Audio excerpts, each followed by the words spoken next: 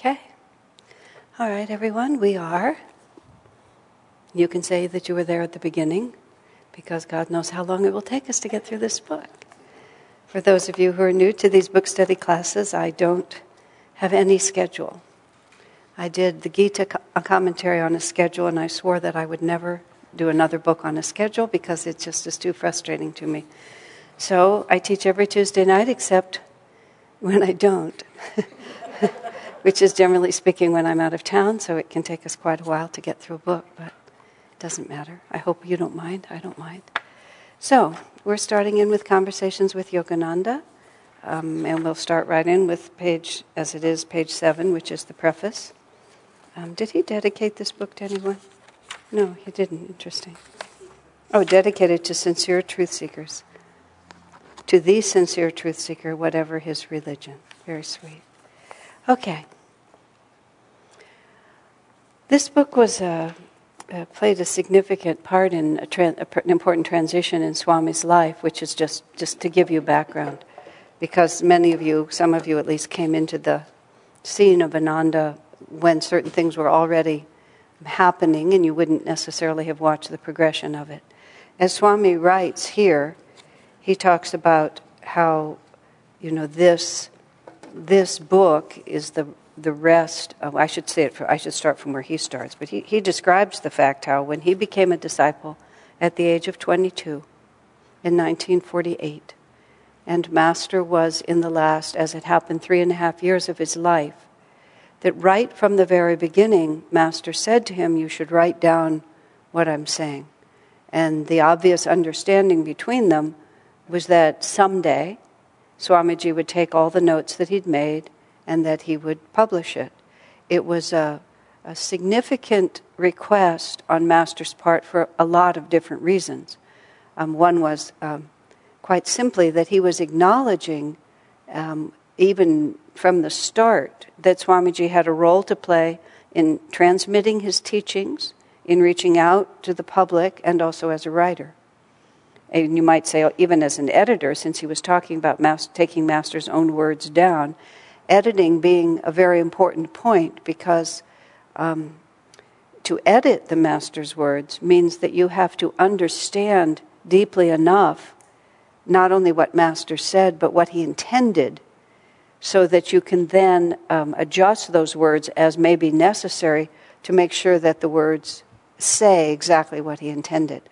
This morning in a gathering at Chela Bhavan, many of the people who'd been on this recent trip to Italy, the pilgrimage trip to Italy, were sharing their experiences.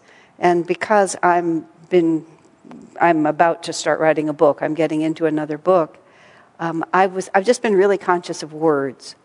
And I was so interested to see how different verbal communication is from written communication. Now, of course, with all due respect, there were no masters in the room. It was just us. We were just talking. But still, you can convey a great deal with the energy and the inflection of your voice, that when you just put those flat words on paper, it doesn't say that at all. Even your personality can be put out in the nuances of how you say things, but when you just put those words down. In fact, there's a movie that it's called My Cousin Vinny, which is a movie when Ananda was being litigated against for 12 years. We watched that movie probably at least 15 times because it's a ridiculous movie about a court case. And when we were just so worn out with our own ridiculous court case, we would all watch that movie. We knew the movie so well, we started laughing in anticipation of the funny lines. But there's one part of it where the main character, this is a comedy for those of you who don't know it, and they accuse him of murdering this man, the clerk of the store. And they said, you killed the clerk. And he said, I killed the clerk? Like that, and then he said it again, I killed the clerk? But of course, when they printed it, it said, I killed the clerk. So the printed word was a confession. The spoken word was an astonished exclamation, but the words were exactly the same. So Master complained in the early years of his work because he would dictate his writings. And he would just dictate them in a superconscious stream of inspiration. But when someone then had to, as Swami said, do the plumbing, which is to just make sure that all the concepts were in order and that there were logical bridges, because Master was so intuitive that he would make intuitive leaps. And if you were listening to him and attuned, you could know exactly what he meant. I have said many times about things that Swami said, but these are the words, but I knew what he meant. And I know that I wasn't making it up, because we would then go forward according to that meaning. And it was quite clear that that was what he had intended. But it wasn't even exactly what he said, because there was an intuitive connection.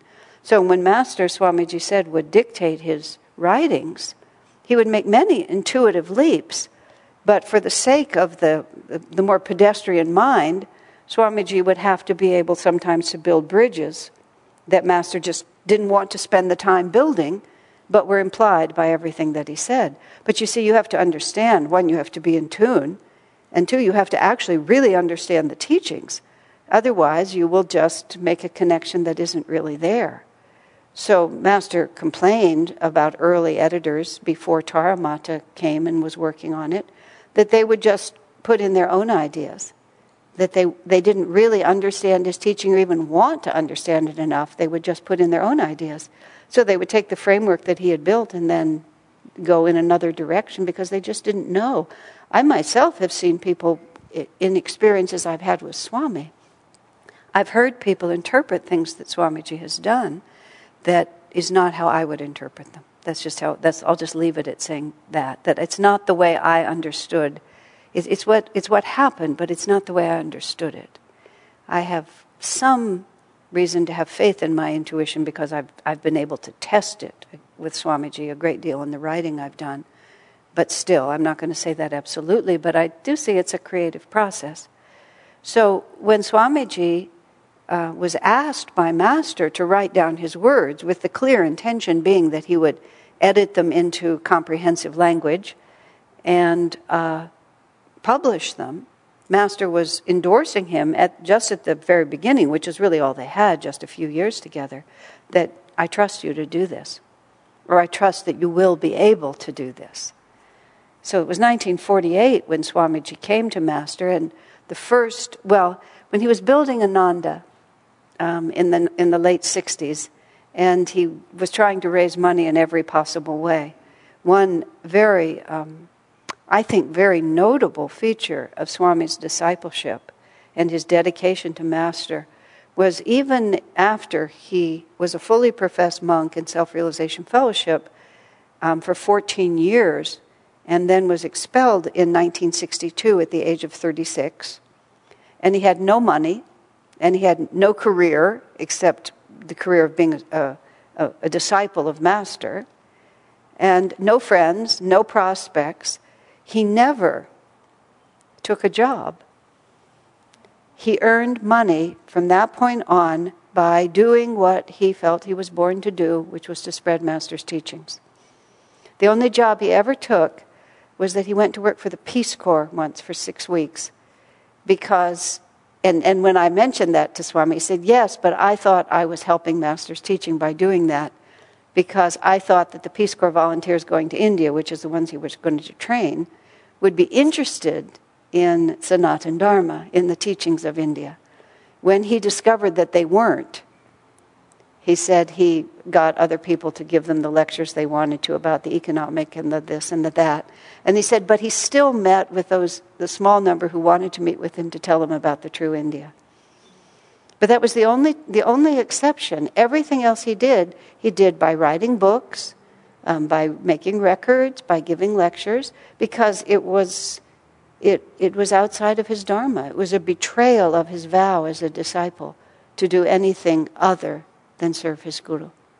And it's really quite remarkable, because all of Ananda was built from nothing. It was built from nothing. Swami was alone in the back bedroom of his parents' house. And then everything came from his discipleship, which he never violated. Never. So during that time, he had these notes of Master, and he created something, you won't believe this, 1967, 68, 69, it was called the $1 a month club. $1. You sent in $1, generally in an envelope like this, and you mailed it in, and in return, every month you got like 2 or 3 mimeograph, that's the word? Mimeographed pages in which he had various sayings of Master. And he offered this as something unique that he could offer because he'd taken all these notes. And so for a number of months he earned who knows how much money. I remember putting $1 in an envelope and mailing it off to him every month and then getting these. I don't have a complete set, but I have quite a few of them. And you see in them what later stories and anecdotes and things that later appeared in other books, but not quite as refined. I mean, exactly the same ideas, but just not, the language isn't as polished. Swami didn't, one, have the time to do it, and two, I don't think he was ready, really.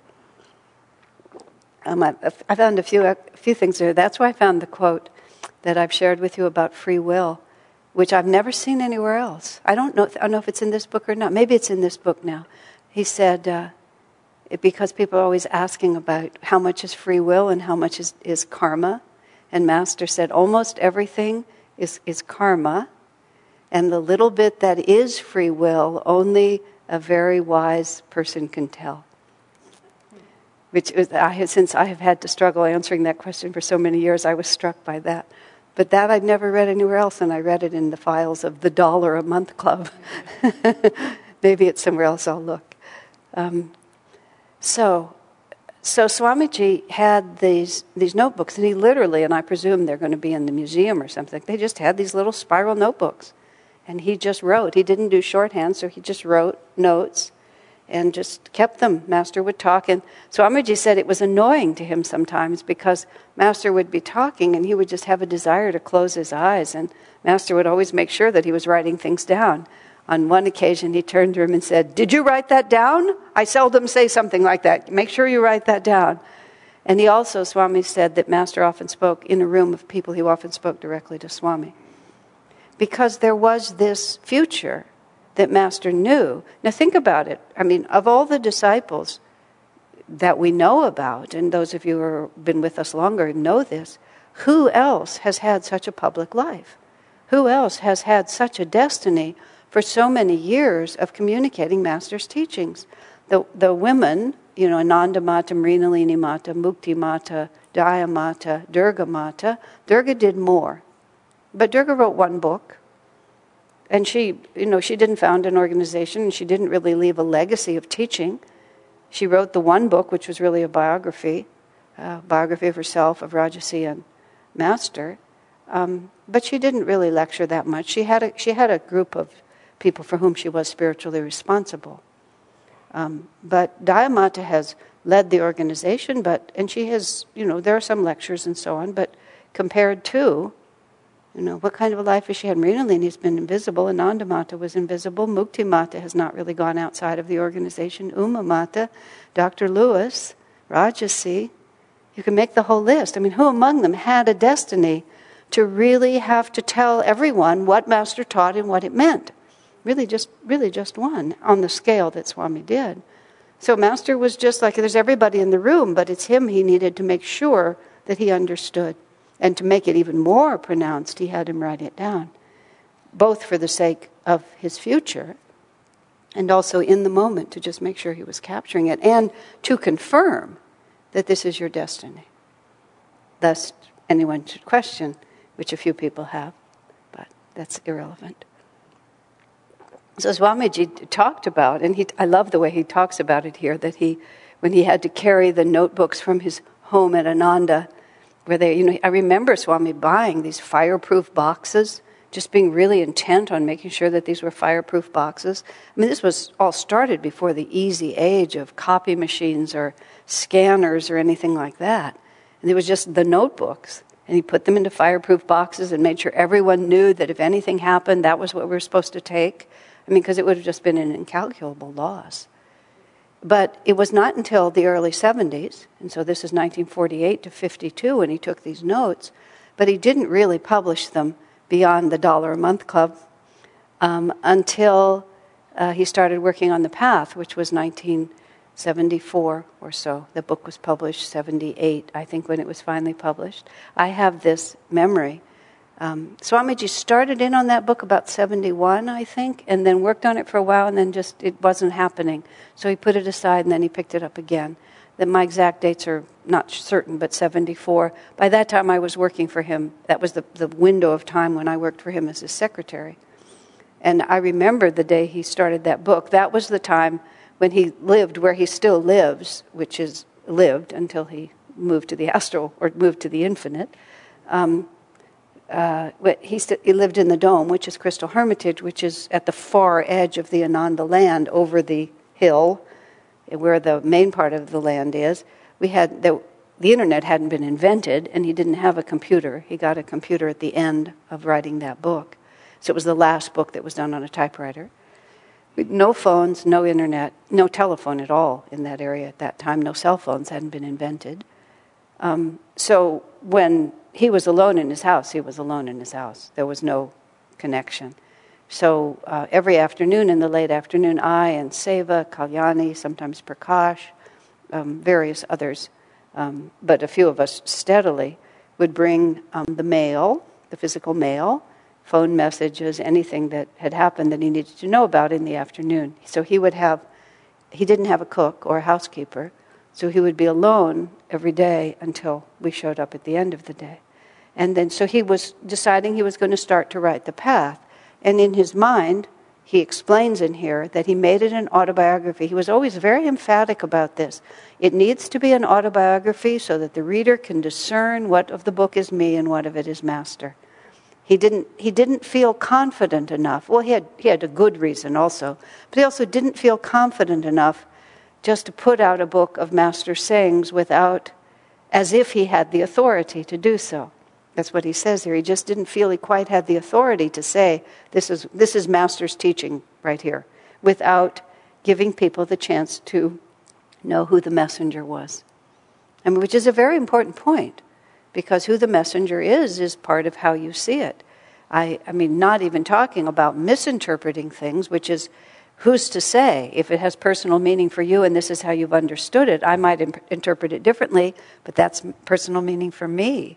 But I've been very impressed over the years with my dear and respected friends that we will go through the same experiences, and it's not that we'll interpret them differently, but we'll think of the key incidences quite differently. I mean, I'll just say, well, that was the turning point, and they'll say, really? Or they'll say even, what happened on that day? And to me, it's like it's this red letter moment that just seems so important, but it never came into their awareness because we all live in different universes. So Swami felt it was important for people to know who the messenger was, and rightly, he felt that Master's autobiography, as magnificent as it is hardly the life story of anyone else. So you relate to it because of the extraordinariness of every part of it, but it just isn't the story that any of us have lived, even Indians. Just no one lived that story. But Swami Kriyananda was an American, a Westerner. The American is even only half of it. He's a Westerner, because Western civilization is what's begun to define the world. And so you can hear how a Westerner dealt with coming to divine understanding, and of course that was vital. But what it also was he was going to accept now this commission from Master to begin to use all those stories. This is Swamiji's unique perspective.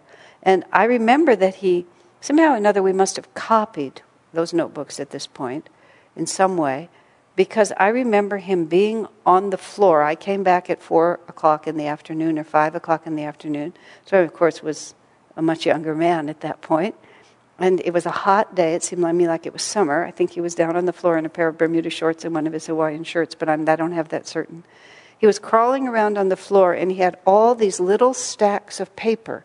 He'd cut up all of these different stories and had them all laid out on the floor. And I remember just walking in and just looking at this, and Swami looking up at me and just sort of saying, you could tell he felt the weight of what he was trying to do. How am I ever going to turn this into a book? Just like that. And, I had perfect confidence in him, and I tended not to respond appropriately when he was just really wanting a little human comfort. Oh, you'll be able to do it, sir, it won't be a problem. Which was not really the right response, but that's more or less what I gave. But I just still remember him kind of sitting there, and it wasn't quite, they weren't blowing in the wind, but that was the sort of feeling you had, that he was trying to keep them all in order. Once the inspiration has been knit together, because that book became The Path and then became The New Path. But when Swami wrote all of that, we didn't know any of those stories, or not many of them. He did talk, but he hadn't talked that much, and they were, as much as he did by the end of his life. And then for the next 4 years, he worked on it, just honed it and honed it and honed it. And he often talked to us then, partly about Master, but also about the difference between the written and the spoken word. In that book, there's a story where he has reminiscences of Dr. Lewis. And he has Dr. Lewis telling certain stories, including the time that they were together in a San Francisco hotel room in adjoining rooms. And Mrs. Lewis was really tired and wanted to go to sleep, and Master thought he didn't want to waste the satsang time, and he was going to keep them up all night. And so they all tried to go to sleep, and then Master started reciting nonsense phrases based upon the Chinese dinner that they'd had. Subgum duff, super subgum duff, super submarine subgum duff. He was just sort of saying these things into the dark rooms until... And Mrs. Lewis was determined not to get out of bed, not to be woken up. They were in adjoining rooms with the door open. And finally, they all began laughing, and then they stayed up all night, and he talked to them all night. But Swamiji said he had an actual recording of Dr. Lewis telling that story. So he transcribed it. But transcribed, it didn't sound like Dr. Lewis. Isn't that interesting? He said his verbatim words did not sound like him. I had to edit his words in order to make it sound like him. Because that's the difference. I heard people this morning say things like, we got there and it was just so like, okay? And everybody in the room knew exactly what they meant, but write that down. We got there and it was so like, a little more is needed. And that's how Swami talks about it. That's what editing is you take what it is intended, but you make sure that it's actually said and not just implied. So Swami wrote The Path, and that was chronological more or less, but it's really just all strung together. If you read the second half of the book, Life with Master, his point being to try to explain what the autobiography does not explain. The point of The Path was really to talk about Master's teachings for sure, but it was also what it was like to live with a Master. Who was he? Because if you stand back from the opportunities that we have had who are part of Ananda, especially those of you who've been here longer, or take advantage of all the recorded material that Swamiji has given, really, what do you know about Master? You know the talks that a few direct disciples have given. Dayamata has talked, Mrinalini has talked, a few others. Now on the internet you can kind of get Durgamata or reminiscences of Durgamata's devotees and so on. But back in the 1970s, what did you know? You had Autobiography of a Yogi, which, as Swami says, made it seem like Master was just so lucky to have stumbled into all these great experiences, and as Swami said, made people feel that they could just wander over to India, stand on a street corner. He said, spread their arms, and then some sadhu would touch them on the chest, and they'd go into samadhi. And so a lot of Westerners did just go over and stand on street corners and put their arms out, but didn't happen. And Master's whole story of his life in Autobiography of a Yogi, it's not that it's not true, but it's a particular slant on it. His intention was to try to make it seem like this is everybody's destiny. In fact, Swamiji, just as an interleaf here, said something interesting. Most of you know I've been going through my own notes of a lifetime with Swami, reading through it to write a book about him. And so I'm just pulling out very interesting things. Oh yes, I know what I was going to say. Swamiji said, really, that Swami came at a certain stage of Master's life when he had shifted his emphasis a little bit. He was talking about how the women, Daya, Tara, I forgot Tara when I was talking earlier. Tara never did anything, in the public. Daya, Tara, Mrinalini, and Anandamata particularly, who are the 4 strongest women who really guided SRF until, to the present moment.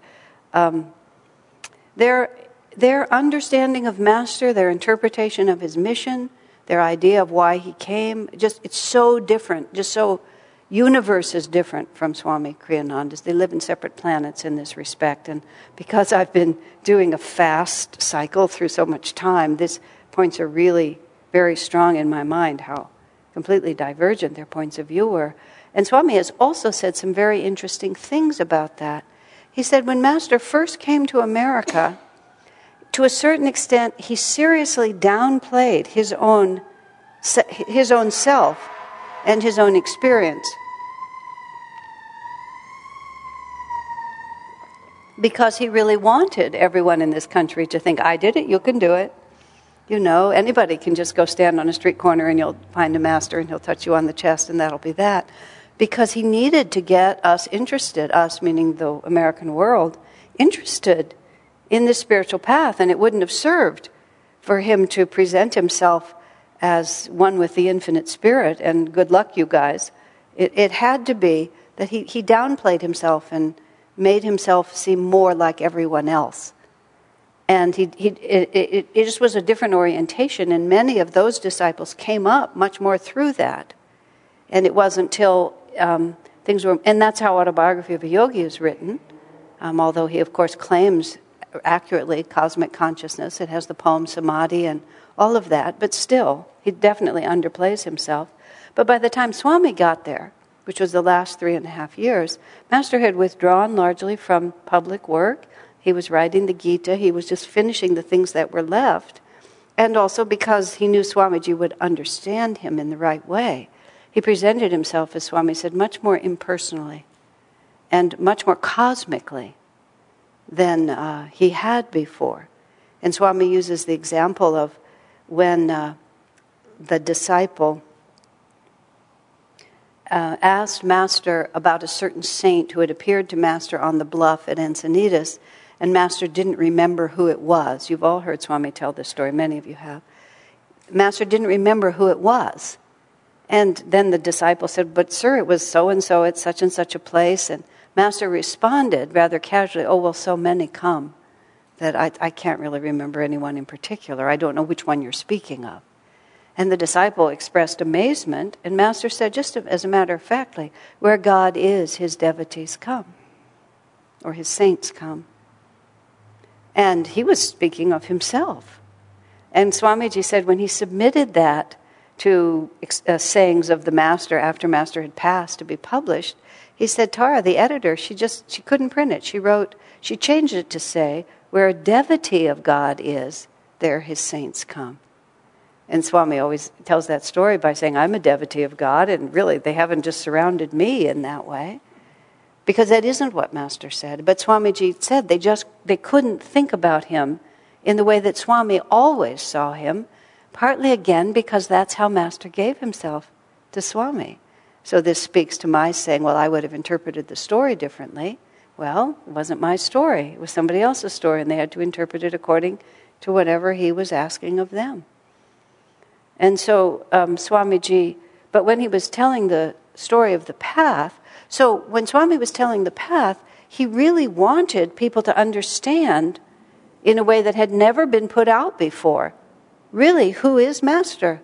What does it mean to be a guru? What was it like to live with such a one?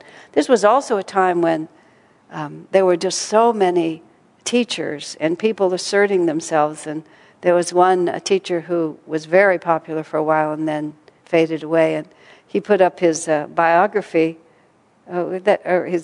there's a CV, is that the word, what that word means, where you just sort of describe their accomplishments? And he included having been Rama in the past and Krishna in the past. It was like who he was before and who he is now. And we laughed. We thought it was the funniest thing. It was like published in a magazine. And it's like, wow, people are just, well, if that's what they want to do, that's fine. So Swami wanted us to really understand, wanted everyone to understand, what it really meant to be a master. So he chose the stories that he chose to convey the teaching, but also to really give us a feeling of what it was really like to live with him. And there was a lot left over, of course. And so from 1978, Swami didn't publish again until 1990. And then he published the book, The Essence of Self-Realization. And that one he did just as teaching. There's no biography, there's no commentary. He just took the words out of his notebooks and then out of his memory, and he organized them according to themes. He wrote that book as it happened. The house that he was living in at that time was being remodeled, and so he moved into what is the guest house of Crystal Hermitage now, the little house that's just past Jyotishan Devi's. And he wrote the book there, and it was winter time, and there was a power outage, I believe, for a long time, and he had to write the book with a pencil instead of even by then he had a computer.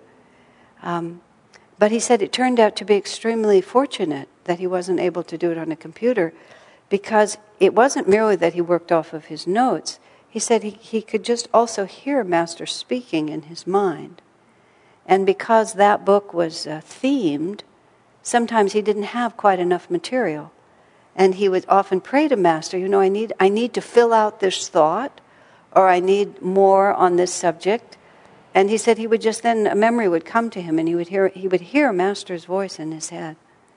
And then he would write down what Master was saying. But he said the sensitivity of the attunement was greater because he wasn't clacking at a machine and looking at a screen, but was doing it by hand. And he said sometimes he would lose a word, and Swami said this, he would say, Master, could you repeat that again? And he would. Yeah. After Swami finished Essence of Self-Realization was when he said, my thoughts are so much Master's thoughts, I don't know where he ends and I begin, or I end and he begins, because of the experience of sitting there writing that book. Also, of course, that was the beginning of the 12 years of litigation with SRF. It was the first salvo, the second being when we took the name Self-Realization. But it was like a great force came together in that moment for him to do that. So that was 1990. And then that was it. But as he writes in the preface here also, because it was themed, not everything in the notebooks fit. Because if it wasn't one of those subjects, then it couldn't be written, couldn't be included. So he finished that, it's 1990, but he knows he's not done. So it wasn't until 2003. And by 2003, Swamiji has moved to India. And the litigation is finally over, and he's there. He's Italy. He's living in his little house in Italy. They call it Moksha Kutir now, I believe. The house where as it happened, where he died. And his health was not good, but that's not a surprise. But his mood was also extremely, he was in a very intense state of vairagya. I mean, we'd been through 12 years of litigation. It was any hope he'd ever held, which he held so much hope, that there would be some reconciliation between his Guru Bhais and SRF, between Dayamata and himself. It had just been pulverized by just all that awful litigation and the character assassination and the dishonesty. I have been in the SRF drawers for the last few weeks, and it was bad at the time, and it's worse in review. It was a very, very dishonorable period. And so Swami just realizes we've won, so we're not in danger of being obliterated anymore, but at such cost. It was very painful. And so his heart really hurt. And he was often just very withdrawn from this world. That was during that period of time where I had the conversation where he said, last night my heartbeat was so weak. He said, I felt I could have just slipped away so easily. And that was when I said, well, we would be very sad if you did, but if you feel to go, you've already done so much. Actually, that conversation was after he finished this book. If you feel to go, then We couldn't possibly stop you. And but so, in any case, at that time, then he finally sat down and he felt it was the time, and he wrote this. As he didn't describe the circumstances, but he just opened the notebook and just went through it. And just put into this book every single thing that he thought should be published. I don't know whether he kept back things that he felt were just not appropriate to publish or just weren't worthy of publication, but he finished the notebooks, basically. And then it was after that he was just talking and about, now that he'd finished this book, now that it was done, he just really felt he was really done with the planet. That was just, he couldn't see any reason. We'd saved ourselves through all that litigation, and we were not in danger of being obliterated anymore. He'd finished the notebooks. I mean, you can imagine, 2003 from 1948. And all that time, he'd just been carrying these around. This is his commission from Master. He has to finish, and he's finished. And it's just like, and we're all talking to each other from this side, like, well, we might as well get ready. I mean, he was already, 77, I think, at that point. Then all of a sudden, he calls and said, essentially, instead of dying, I think I'll move to India. And he did. He just picked up and he went to India. I mean, this book wasn't even published yet because, in fact, I was part of staying up all night getting it all ready for the publisher in India, where it came out really quickly. And so he'd finished a whole period and then he went on. I mean, then, subsequently, he wrote The Essence of the Gita, the Patanjali book, so much more. But once he'd finished this, as far as he was concerned, he thought he was done. Master had another plan for him, but that's how important it was to him. I've done everything I have to do.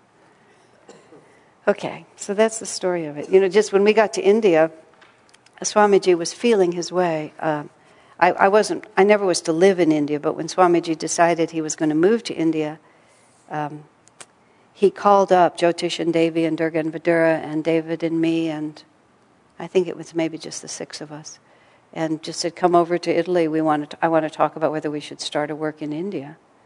And we got to Rome and took the train immediately to Assisi, and Swami was standing on the platform, and he took us under his wing right away, and we went into a restaurant to have pizza, and we'd ordered the pizza, but before it got to the table, it was very clear that he was not asking us whether he should go. He was telling us that he should go.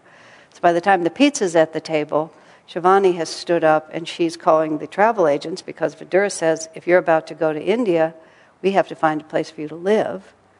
So I think by the time we were done with those pizzas, we were already, Vidura and David and Arjuna was in India, actually.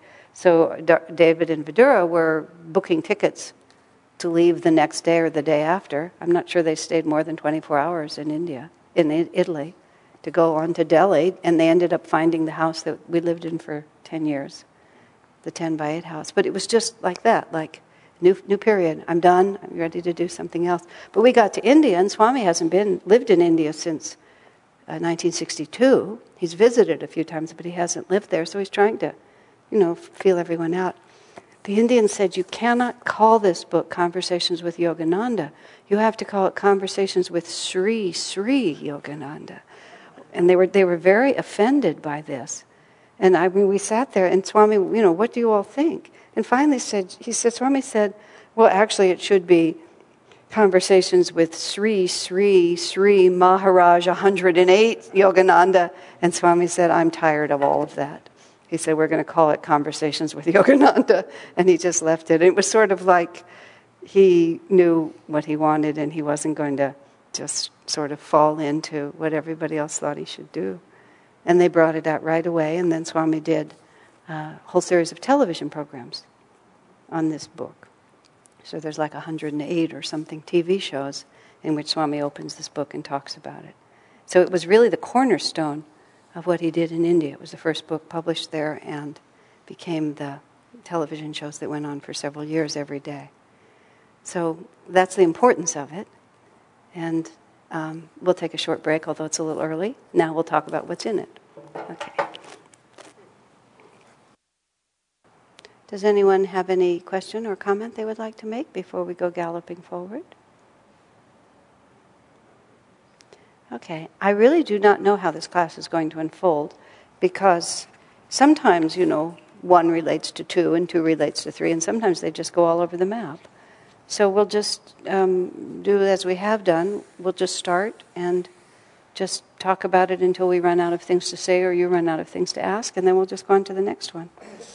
The first, and Swamiji tells us in here that the order that he ended up using for the book was simply the chronology, almost the chronology of the notebooks. It wasn't exact, but he said it was close to it. So this first, it begins with a professor from Columbia University coming to talk to Master. I had the experience, of course, I never knew Master, but I lived so much with Swamiji, and so much of the way Swami lived was the way Master lived, because what else would he do? I remember saying to Swamiji once, well, your ways must be Master's ways. He said, of course, like who else would he model himself after? But, he never claimed to be Master, but he tried to live and respond to the world in the same way. And one of the features that was so interesting to me with Swamiji, which is implied in here but not said so directly, is how many dimensions a person with that kind of expanded consciousness has. So here's a Columbia University professor coming, and Swami's sitting there, and then the Indian ambassador would come, or some relative from India would come to visit Master, or some very young bhakti devotional person would come, and to each one Master would respond completely differently. I remember vividly about 1972 or 73 for me, when I had been working for Swamiji for a while and was just, I was with him a great deal, and I sort of felt I knew him. But then, and I didn't have a passport even until I was in my mid-30s, so I never went out of the country. And I just didn't have the kind of cultural background, even a hair's width of it that Swami had. But a French-Canadian television crew came to interview Swami from Quebec. And Swami immediately sat down and gave them an interview in French, which he did quite comfortably. And for me, I'd never really known anyone who was multi or even bilingual at that point, except I did know Spanish English people because I grew up in Texas. But he was as comfortable speaking French to them as he had been speaking English to us. And it was this just sort of realization that I don't have any idea who this man is. I really don't. It wasn't in itself that remarkable that he spoke French, but it just reminded me that the circumstances will pull out what is needed from a soul like Swami or from Master. And that's why Swamiji, I want to say, because it's important, he also felt it was important to say, who was Master speaking to? When was he speaking? Where was he? Because all of that is highly relevant. And it's also very relevant because Master answered appropriately. He didn't answer dogmatically. In fact, I circled, which I didn't read out, but I marked it. The great Guru followed no well-worn rut and was never ruled by conventions that he considered pointless. He was a way-shower, not an institution. So that's why he felt it was really important that we always understood context. Because what Master might say in this context, he would say something else in this context. And that's again why Swamiji felt that it was necessary to comment, so that he could help us understand. Because I'm beginning to write this book about Swamiji, the intention behind this book when people have asked me is, twofold. One, there's just a huge amount of experience that not everybody saw. And so it's just a question of history. I'd like to put a lot of history in front of people. I'd like to remind people of lots of things that Swamiji initiated and that we might want to follow through on that we haven't remembered. But the most important thing is, we may remember the decisions he made, or even the words he said, but what I think is what we really have to understand is why he said what he said and why he made those decisions. What his process was to get to that point. Because otherwise, we just quote what he said. And that's the beginning of dogmatism. because it may or may not apply in the present instance, but Swami said it. So even Swami himself, being very conscious of this, wrote this book in such a way so that it doesn't just become the gospel according to Yogananda. He said that to the Columbia professor. He said that, to the Indian visitors. He said that in front of this particular visiting minister from that particular church. And then Swami will even sometimes give us more context. So the Columbia professor gets to start the story. And you can imagine, he's a professor, he's coming in, imagine having the opportunity to talk to Yogananda. It must have been very interesting. He asks essentially, do your teachings help people to be at peace with themselves? It's an obvious question. Master responded, they do indeed, the Master answered, but that is the least that they do. We teach people above all to be at peace with their Creator. It's also interesting that Swami with the professor used the word Creator. He didn't use the word God. He said with their Creator. And he was using language that people could accept, probably. But also, you would think, and the professor asked, the professor, by implication, he's an intellectual man. Swami Master didn't even use the word God with him. He said their Creator, so you can sort of orient yourself. You don't know what his field of study was. But nonetheless, you would think, if I can just find a little peace of mind. You're thinking all the time, a man like him, he's probably, in a competitive field and he's trying to work with his students. You can just take the whole picture from a Columbia University professor. So you teach your people to be at peace with themselves. And then Master immediately, in just 2 sentences, just moves it into something else. Yes, of course, that's the least that we do. Because from the beginning, and the notable characteristic about Master's teaching was that it's about God. It's about us attuning ourselves to a greater reality. He couldn't tell that professor all of those things that he might say to a disciple, but Master's message was not one of, it wasn't peace with your ego. It was ego transcendence. So he just, in answering a simple question like that, yes, of course, but I have much more to offer than that. Because if you're just in tune with your own little self, first of all, that's not much. Yes, it's something. But Master wanted us to go into the infinite. That's where we're trying to go. And the rest of the conversation actually goes there. And whether the professor himself was oriented that way or under Master's influence, he began to feel that there was more that he was asking. But the Master also leads the professor step by step from peace with yourself into the endlessness of evolution, which we get to in number 2 or 3. The Columbia professor had a probing mind, Swami writes.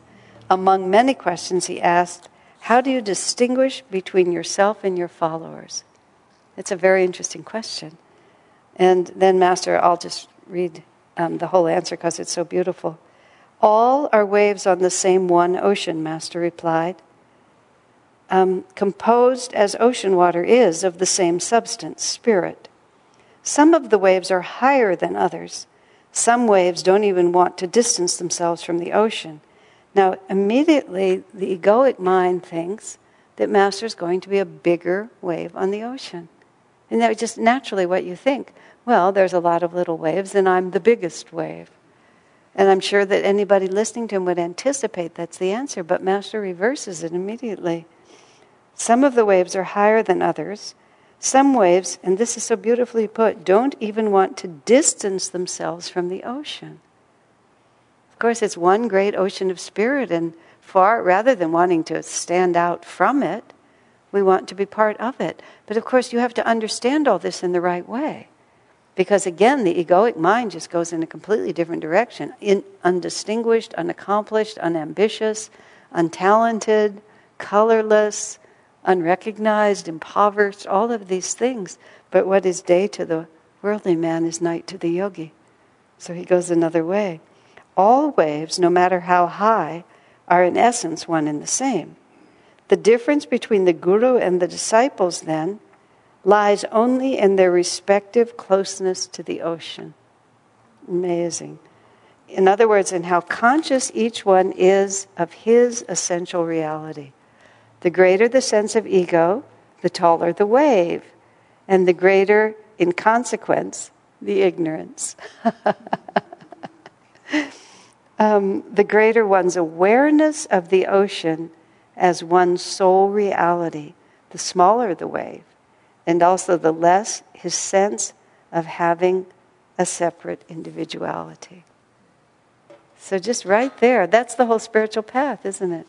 You know, and to even begin to get your mind around how you can be more yourself by having less of a sense of individuality. And how Master could be so, because you have to bear in mind, Master was no colorless, a two-dimensional force. He was just this enormous power in himself. And the story that Swami tells in the Path about how Master used to lecture in front of people and come running out onto the platform and lead everyone, and how feels everyone, how is everyone awake and ready. And he used to do a lot of miracles in his miracle healings and just feats of strength and phenomenal things in his lectures.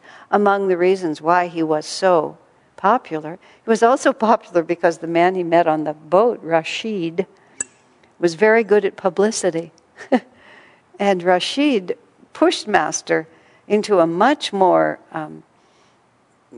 outlandish, a much more audacious publicity than Master might have selected on his own. And Rashid assured Master that, these are Americans, this is what you have to do. And it worked. But it also worked because of the way Master presented himself. 1920, 1925. And there he was when Dr. Lewis, when we watched our play about meeting the Masters, and we had the monologue from Dr. Lewis in the little drama that we did here.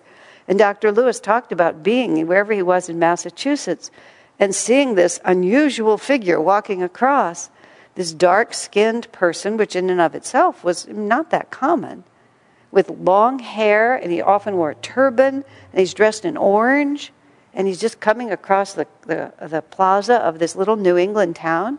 I mean, this was not done at all. But Master was not at all sort of slinking around, hoping he wouldn't be noticed. He was magnificent in his nature. And I mean, just imagine it in 100 ways. You can just see it. Because it wasn't also it wasn't only that he had that consciousness. He was a young man. I mean, he was a powerful, fit, strong young man.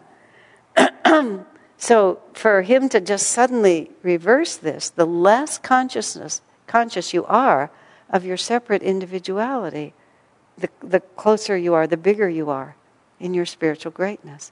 And it's a paradox that you have to begin to experience it to really understand it.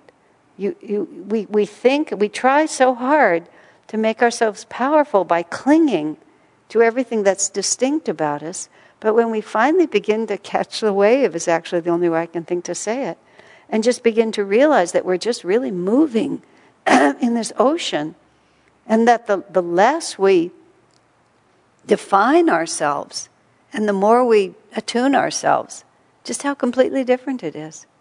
And again, Masters, that image is so astonishing from the point of view of recognizing our own absolute divinity and the absolute divinity of everyone we see around us. No matter how Stalin himself was just a poor, misguided wave on the ocean who just kept trying to make himself bigger and bigger. And in the end, of course, falls over, and that's that, because that's what happens to every big wave, big or small. But you can also just see how even the tumultuousness of our own lives is going to be defined by how high we've raised that wave, how much we've clung to our own desires, how much we've insisted that this is how it has to be, and must be what God wants. And I was talking to someone the other day, and she was talking about intuition, and she announced that she had this certain intuition that she was going to do this certain something, and I just said I really would not trust that intuition at all, because it plays so deeply into every subconscious guilt that you have. I just really, really doubt that that's intuition. It's just like we get these ideas and we separate ourselves out and we start thinking that this is who we are. But the less we are defined and identified, and then the reason I mentioned that is it wasn't pride in that case, but it was just to be deeply identified, in this case with neuroses that we have. And just feeling all the pressure of, I'm responsible for this, I'm responsible for that. But no, I don't think you are. Because we're all part of this great ocean of spirit. You think of the freedom in that. And then any little thing that we do wrong is just, oh well, we just pulled the wave up a little too high. And then the inevitable karma just pushes us back again. And do we immediately try to claw our way up again? Or do we try to find where we stand in relation to all of it? And it's just so exquisite. And it also, you see how unified, really, if you meditate on it, if you just meditate on being a wave on the ocean right next to the masters. But the masters are these little billows on the sea, and there we are just bobbing along with them. And even, big waves compared to little waves, compared to the ocean, there's really not that much difference between us, is there? And that's just another way to think about it. There's not that much difference. It's just the ocean just bobbing around. It's a fantastic meditation. Just to hang out there with all of the saints and masters. All of us just being moved by the same infinite forces. Fabulous answer. Comments or questions? Yes. Microphone back to Chandra, please. Is it turned on? Now it's turned on. Okay. I was thinking about it as stopping the chase after things, and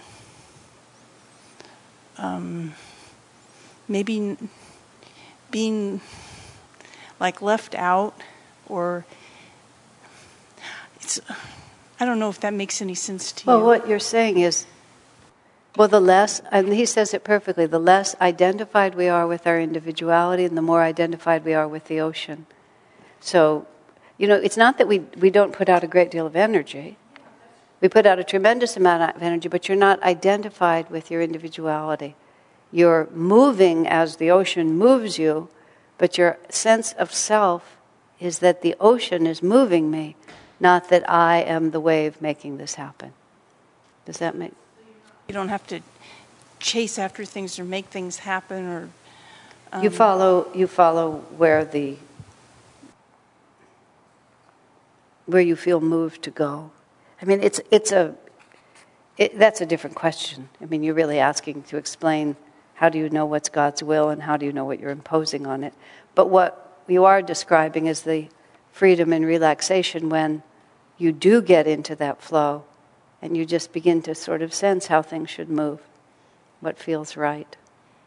It's confusing to watch everything, and people doing this and doing that and having to do this and having to do that, and not having those feelings myself, Yeah, there's... I need to keep my energy up, but it takes a great deal of energy and willpower not to not to get captured by your ego. Yeah, no, but there you have it. There's the spiritual path. Yeah, and every time anybody asks me, no, there's no shortcut. You just, yes. It's not complicated, but it's not easy. Because the inclination to identify with our egoic self it's a long-standing habit. It's really nothing but a habit, but it's a very long-standing one. And, we just imagine that we'll feel better by following it. And in the short term we do, but in the long term we don't. You get to indulge yourself, and for the time it takes you to eat that quart of ice cream, you think you're getting away with it.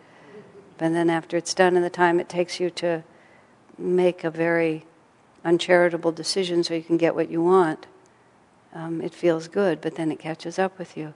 The time you lose your temper and don't have to restrain it anymore, it feels good to have finally said what you wanted to say. Then you have to live with the consequences. And I've never found another way to learn. My friend and I used to have the discussion about whether or not the all-out crash and burn method of spiritual growth was better than the careful step-by-step method. And we never really came to a conclusion. But you just have to follow whatever you have to follow and then pick yourself up each time. And don't worry if it seems difficult, it is. All right. Okay. The professor then asked, is there a difference then of evolution? Because he was having trouble getting this picture in his mind that we're all just the same, wave on the ocean, that we're all the same. I mean, imagine how it just, not at all what he expected. The master, that much is true if we understand, there's just so much brilliance here, evolution to mean a progressive refinement of awareness. In other words, it's not an evolution from being a sea creature to a land mammal, and then from being a four-handed creature to being a standing up. It's a progressive refinement of awareness. That's what evolution is. There's no other evolution. We just become more and more conscious of a greater reality. The tall waves participate more exuberantly in the play of delusion. Isn't that marvelous language? The tall waves participate more exuberantly in the play of delusion. They're just so much more excited about it. Remember when Swamiji found Autobiography of a Yogi, and he was in that New York bookstore, and he talked about holding the book to his chest, and he met some old schoolmate who was telling him about how he was going to start a career in advertising on Wall Street. He was going to get a big house, and how everything was really going for him. And as Swami said, the more that man talked about all the worldly success he was going to have and all this stuff he was going to do, the Swami said the more he clutched Autobiography to his heart. And he said, this man that he'd grown up with, or was part of Swami's, the world he'd grown up in, was a stranger. He said, this man, who he hadn't even met, even read his book, somehow he was his ally. And that's what it is, participate more exuberantly. And I've shared with you when I tried to convert a friend of mine early on to the path, and started where newbies, new neophytes on the spiritual path often start by trying to explain to my friend that desire was really the great enemy, and that we should overcome our desires, which is about the stupidest place to start. I mean, who wants to overcome their desires? Everybody's out there to get them fulfilled. Like, what a totally unwinning thing to say. Oh, on the spiritual path, you don't get anything you want. Do you want to be on the spiritual path with me? No, I don't think so. So I'm trying to explain this by saying, you get your desires fulfilled and you get something you want, and then after a while it disappoints you. Yes, she was saying to me, yes, that's right. Yes, I've experienced that. And I thought, oh, my first convert. So she looked at me so seriously, I could still see her eyes. That's why it's so important to keep on wanting new things. Because this one won't satisfy you, so you've got to be on to the next. You've got to be on to the next immediately, because you're right, this one's a disappointment. Whoa, that was really not where I was going. My life as a missionary did not get off to a very auspicious start. Participate more exuberantly in the delusion. Isn't that what you see around you all the time? People who are so excited about what? Exactly. Swamiji said, when he would visit with his family, and they were a refined and educated family, but he said he often thought when he was sitting at the dinner table that he was missing the point somehow, that there was something else they were trying to say that he just wasn't quite getting. This was after he was on the path and would visit. Then he gradually realized, no, actually, that was the point. Just the furniture, the trip, the this, the that. It was just like participating exuberantly in that play, and that was it. Evolution is a greater awareness. That's all that evolves. And so, he says, the tall waves participate more exuberantly in the play of delusion. The little waves, which are more enlightened, are no longer excited by the play.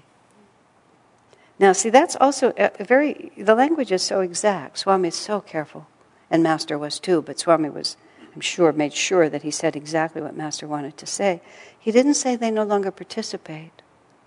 He said they're no longer excited by it.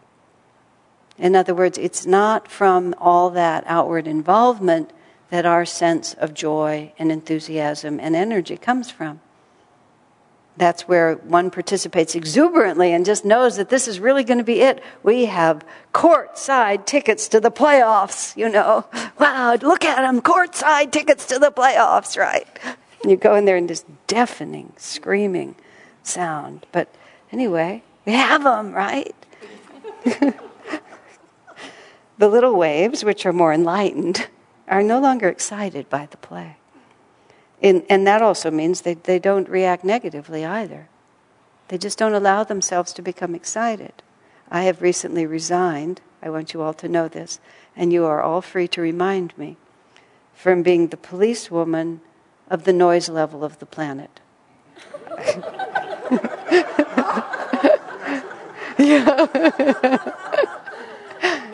I have lost. I concede that I have been absolutely defeated.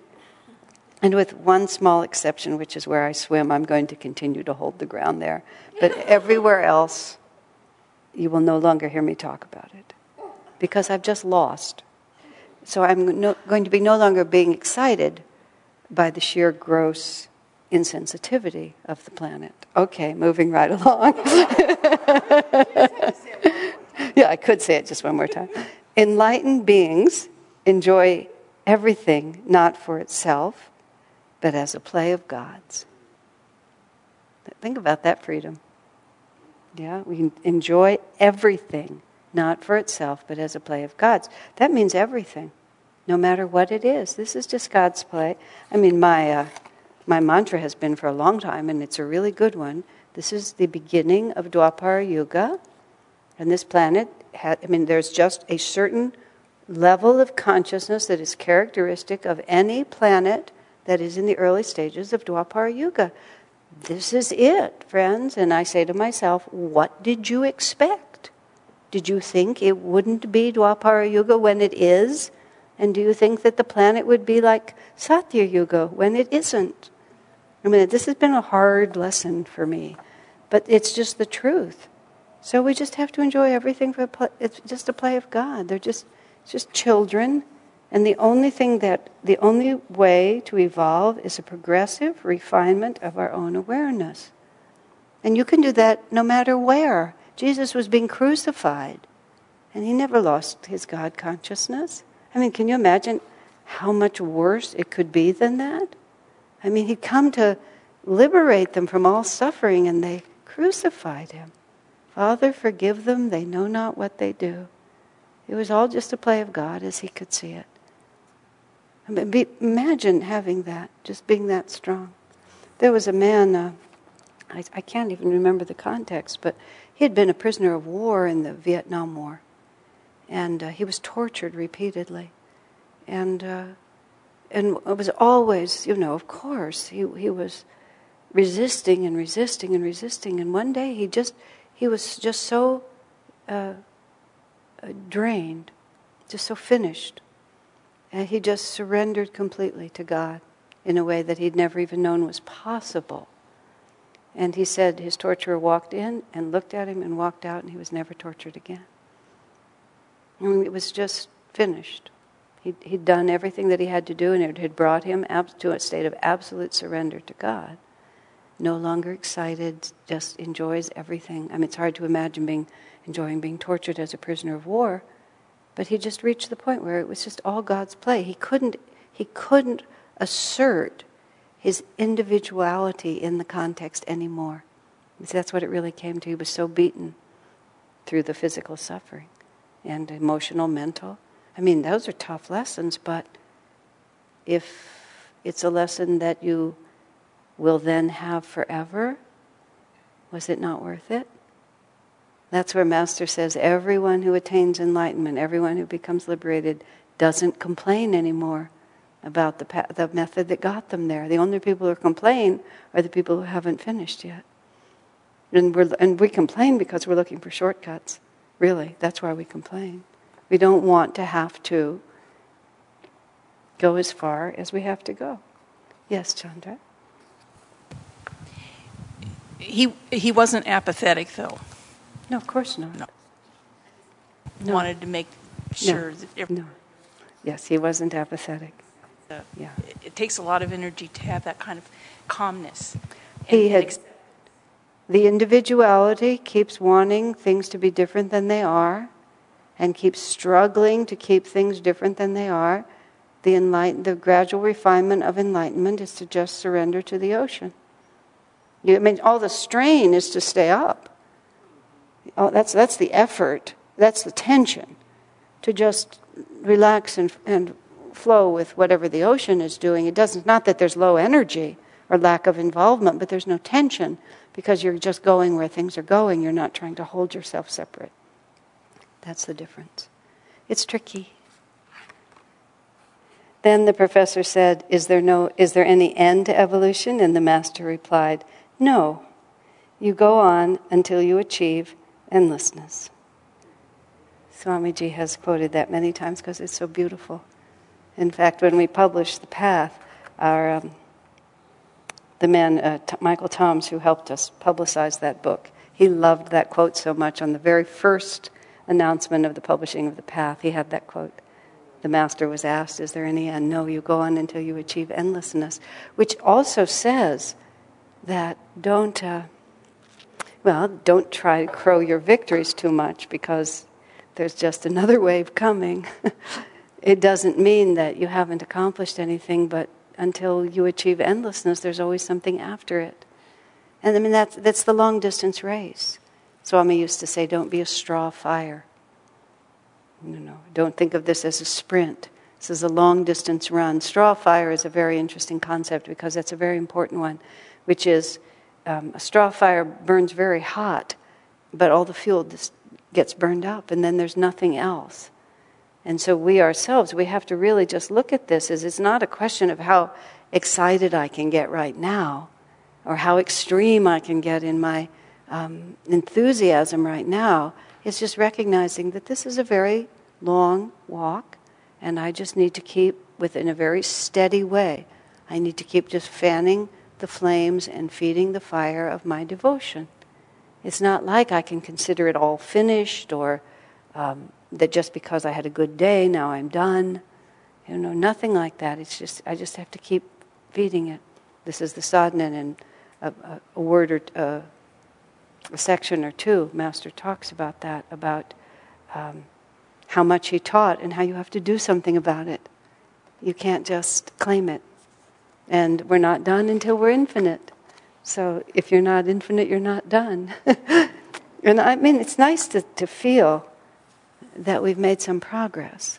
It's very pleasant to feel we've made some progress. Recently I was talking to someone about my present state of mind, and I remarked, I would like to think, having been on the path since I was 22, that I could actually practice the teachings. I don't want to be overconfident, but perhaps I actually can practice the teachings. It's a funny thing to say, but why not? Why not just say, well, I can practice these teachings. I know what's going on here. Let's just do it. But we're not finished just because we're still moving. Just, are we infinite? No. There we have it. Well, anything else before we stop? We are infinite, we just don't know. Pardon me? We are infinite. We just don't realize it yet. We have to have a gradual refining of our awareness. What's lacking is our awareness. Okay, so that's it for tonight. And I will tell you, we did the preface, and we did number 1 and 2. So, this is going to be fun, isn't it? And there's only, do you want to know? 460.